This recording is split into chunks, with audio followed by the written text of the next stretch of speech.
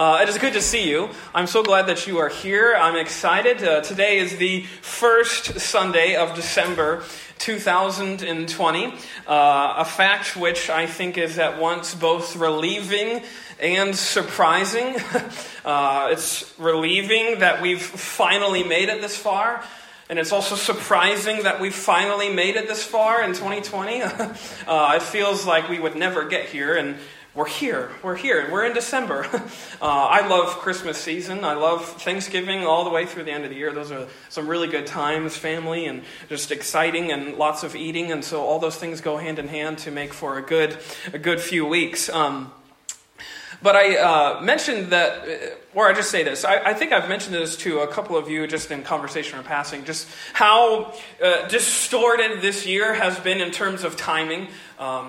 It's felt at once, I think, both the slowest year and also the fastest year that I've ever experienced. I don't know what that says or why that is, perhaps, but in one sense, it feels like we've gone from February to now December in like a blink, in a flash. We're here in December, and at the same time, it feels like these 11 months have been more like 11 years. And now we're finally in the 11th year. We're in the 12th month of the year, and we can finally say sayonara to 2020 and hello 2021, and we'll see if anything changes, which it probably won't, but that's okay.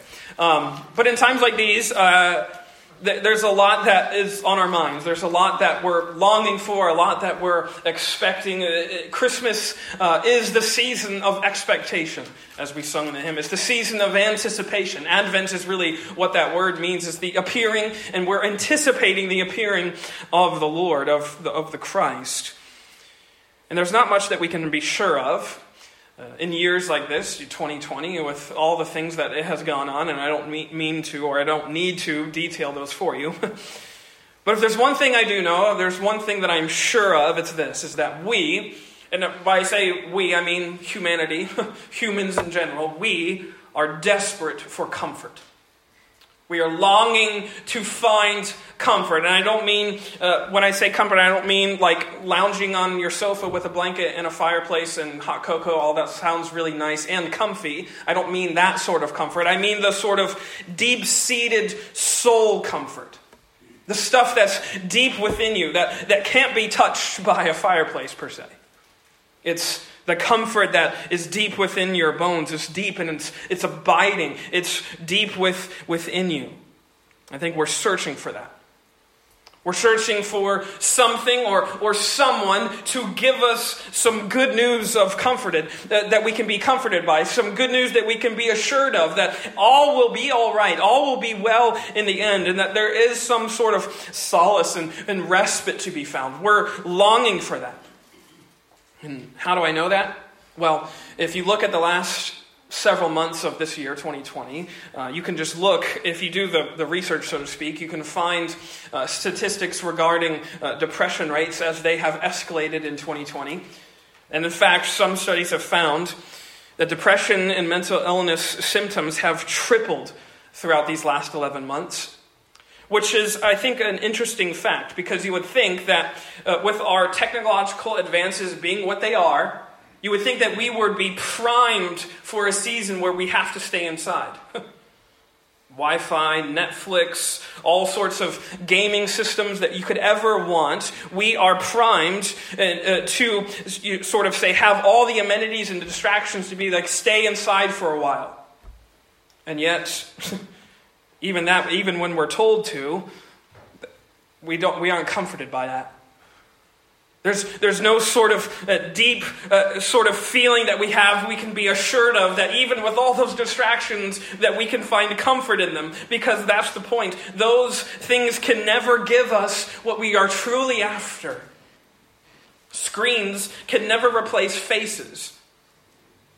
And so even as we're told to do certain things, they can never truly give us what we really want. We're still longing, we're still searching for something to give us comfort. The internet will never reach us at our deepest level. It'll never reach our soul. For that, we do need something else. We do need someone else.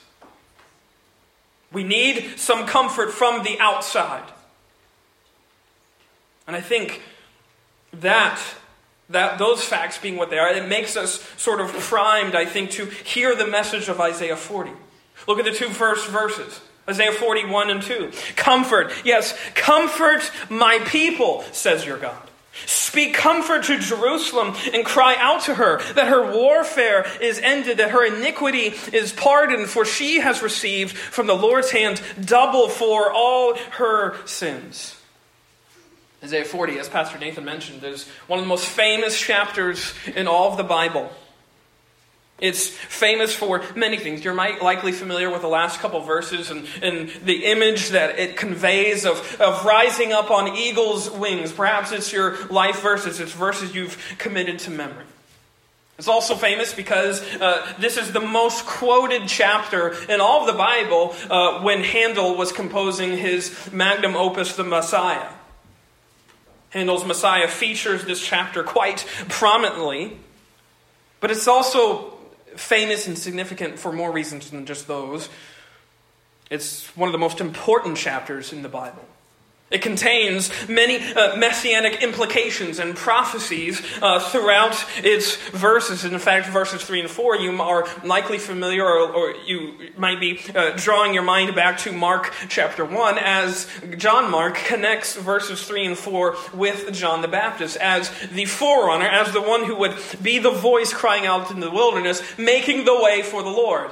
He's connecting prophecy. He's tying this to Jesus, and Jesus in that moment with John the Baptist to this in this comfort. There's all sorts of connections going on. But we have to also step back and see what this chapter is doing in its original context, because as is often the case, messages of comfort often are coming out of moments of deep calamity and catastrophe, and such as this chapter. Isaiah 40 marks the beginning of sort of the second phase, if you want to use that terminology, of the prophet Isaiah's oracles, and the remaining of which Isaiah, through the rest of the book, are messages that he would deliver either near the tail end or after the Babylonian exile had ended. You can see that. Flip back one page to chapter 39. Look at verse 5.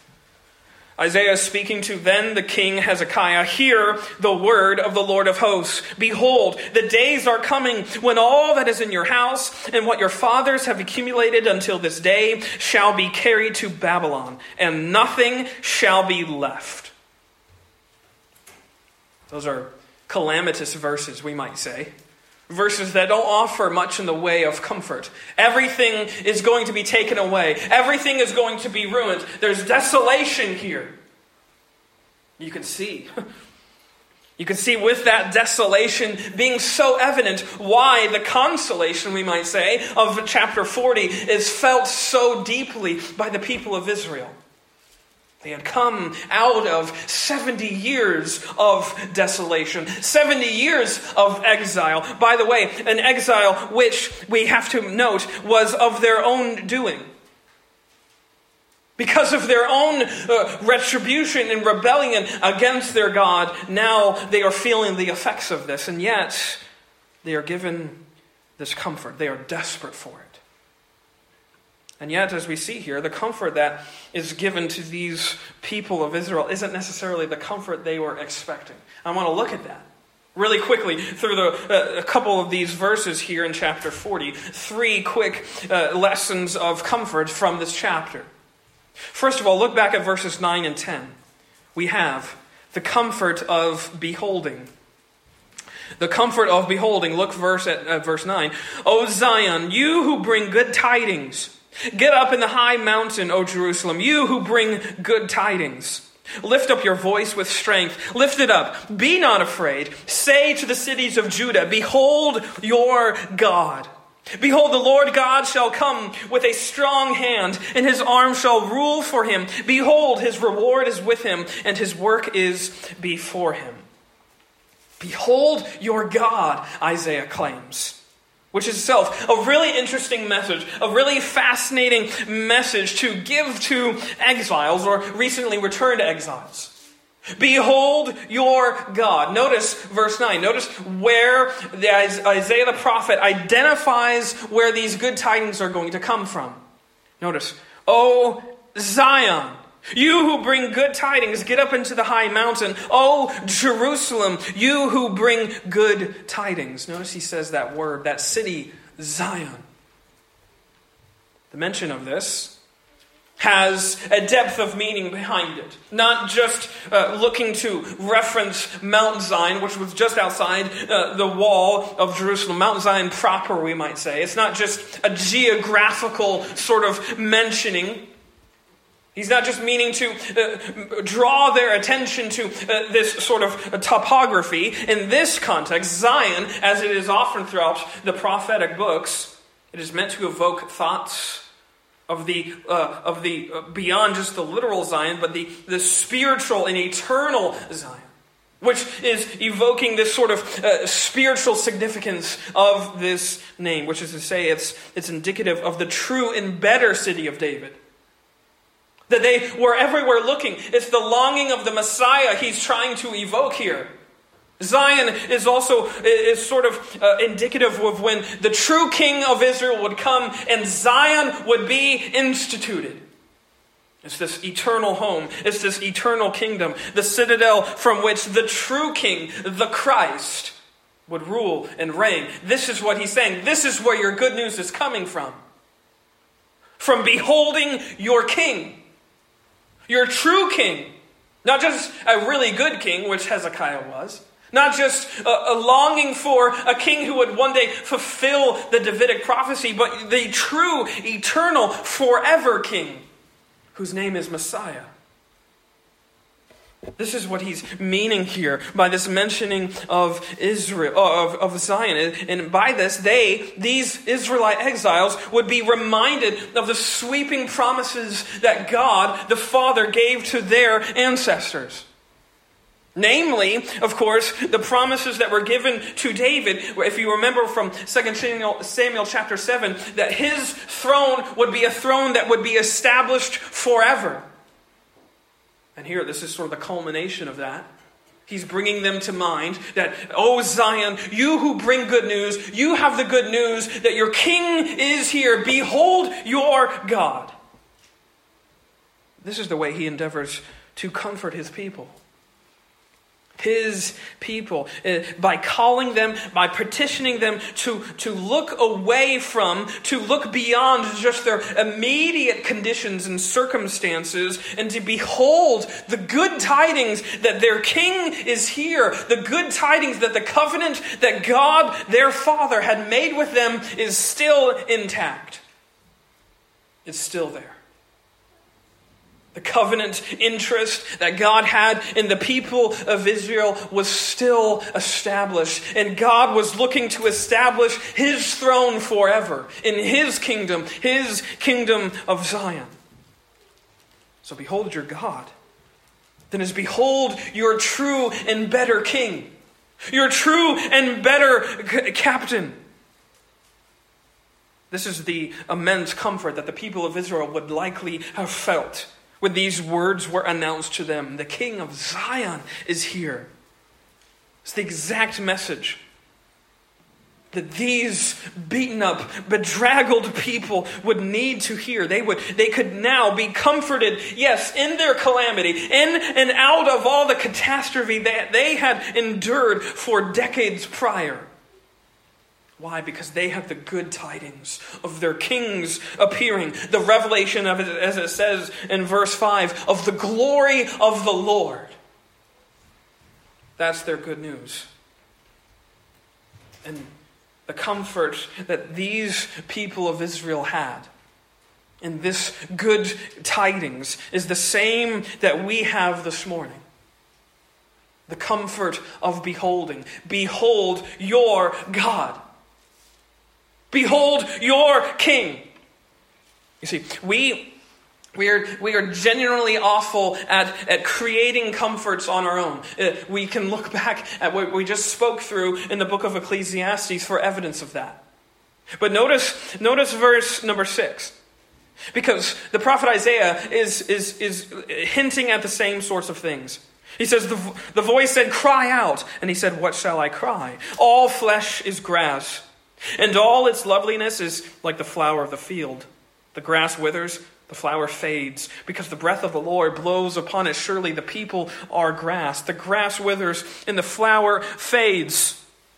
We can't create comfort on our own because any comfort that we create fades. It fails like a flower in the field or grass in the field. It fades and withers.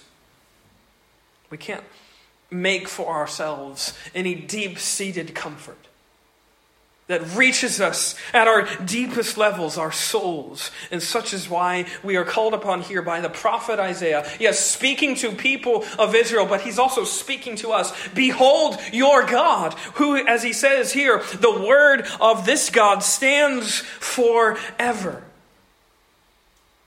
The comfort that this God brings doesn't change. It doesn't wither like the grass of the field. It doesn't fade like the flower. It stands forever, unchanged, undimmed, unalterable. It's comfort that comes from this King, this God. These three words, I think. Behold your God. This is the message of Christmas in a nutshell. Behold your God. Whereas it is also, we could also translate it from John chapter 1. Behold the Lamb. We could also say and echo it another way from Matthew chapter 1 verse 21, where we are given that wonderful promise of what this King would do. Matthew 1:21, behold the one who would save his people from their sins. Behold this one. Because all of that is wrapped up in this beautiful announcement of these good tidings that the King of Zion is here. And this message, behold your God, never goes out of season. It's a message that stands the test of time. Even as eventually all of the garland and the lights and the decorations, when those are packed up neatly in their boxes, behold, your God is still a message of good tidings that we can ring out with all boldness and strength and find comfort in. Specifically because, I think, just like this God doesn't change, there's a beautiful name that this God is given all the way in the book of 2 Corinthians chapter 1. He is named the God of all comfort. Let me just read you those verses. You can write them down or go with me. It's 2 Corinthians chapter 1, verses 3 and 4. Paul here is writing to a second letter to the church of Corinth. And listen to what he says. Blessed be the God and Father of our Lord Jesus Christ, the Father of mercies and God of all comfort, who comforts us in all our tribulation, that we may be able to comfort those who are in any trouble with the comfort with which we ourselves are comforted by God. This is who this God is. He's a God of all comfort, who comforts us by petitioning us, by calling us to look away from ourselves, to look away from the particulars of our present tribulation and look to Him. Behold the King, behold your God, who is Himself our comfort. We get comfort by looking to the one who is our comfort, which I think reveals a startling truth. That the God that we are called upon to behold is beholding you and I. Which leads me to a second point. We have the comfort of beholding, but secondly, go to verse 9 again. We have the comfort of belonging. Notice verse 9 again. O Zion, you who bring good tidings, get up into the high mountain, O Jerusalem. You who bring good tidings, lift up your voice with strength. Lift it up, be not afraid. Say to the cities of Judah, behold your God. We often pass over little possessive little words like that.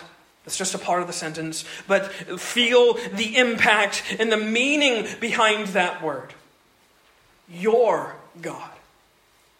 Notice again what he says in verse 1. Comfort, yes, comfort my people, says your God. Speak to Jerusalem and cry out to her that her warfare is ended, that her iniquity is pardoned, for she has received from the Lord's hand double for all her sins. My people, he says.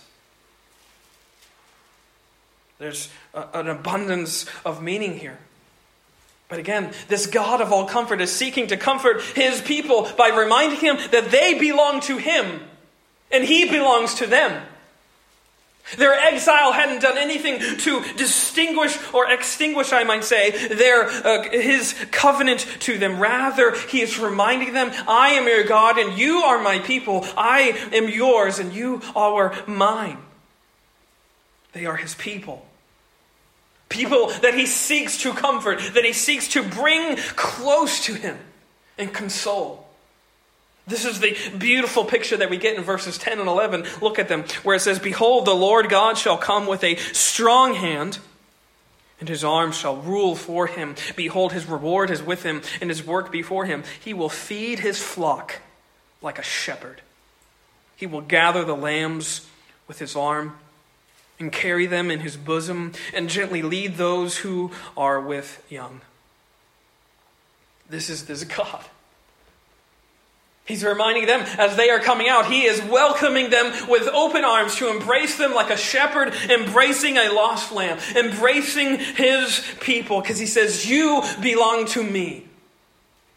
The comfort that would give. Imagine, after 70 years of captivity in a foreign land, again, an exile that they had almost invoked because of their sin, because of their rejection of this God. This same God gives them a message that is so striking. Because after their exile, what does he say? He doesn't say, all right, did you learn your lesson? Have you wised up yet? You're going to think twice about rejecting me next time, won't you? He says, comfort my people. My people, you are mine, and I am yours. I am your God, and I am ending your warfare. I'm ending your time of tribulation. I'm ending your time of iniquity because it's all pardoned by me. I am your God. Behold your King. He's reminding them that he was still their God. He was theirs, and which is, I think, one of the greatest comforts in the entire Bible. That it comes to them, but it's also to us too. It's the simple reminder that you and I here, as the people of God, that is the reminder. You are the people of God. You as the church, you are God's people. This is something that cannot be shaken. It cannot be taken away, which is what leads us to the bold, courageous confession like the Apostle Paul. What can man do unto me? I am God's. I am his possession. And he is my God. The comfort of belonging. Belonging to a God who is so vast, who is so mighty, who is so expansive. Read verses 12 through 25 on your own. Think about how vast this God is, and yet he says, you belong to me. You are mine. No one can touch you. No one can shake you out of my fingers. He takes interest in you. You belong to him. He notices all of your tribulation.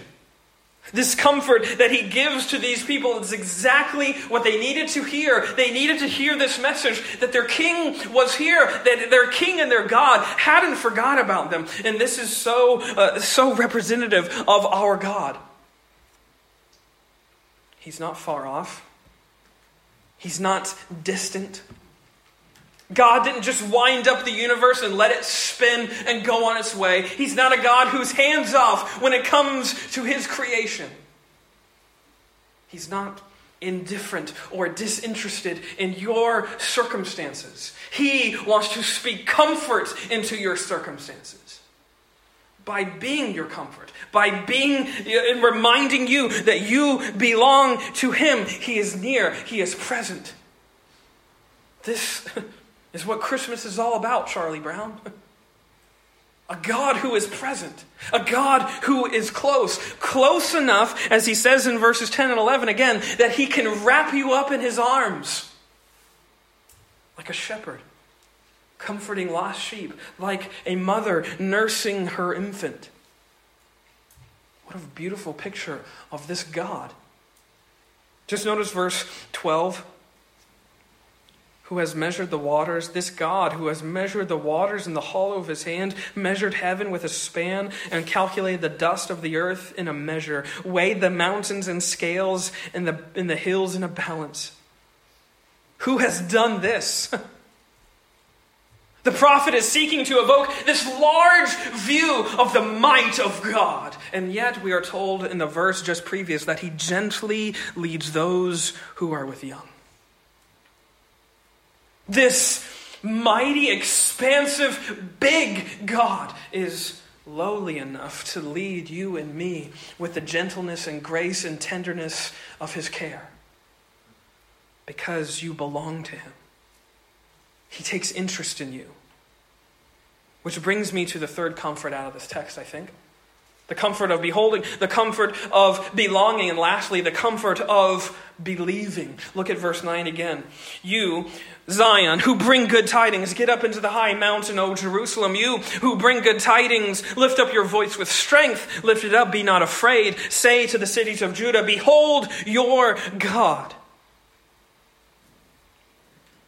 I think the ultimate comfort out of this chapter, out of the message of Advent, we might say, stems from this very fact that the God to whom we are called upon to behold, the God that we are reminded that we belong to him, is this same God we are to believe that is among us.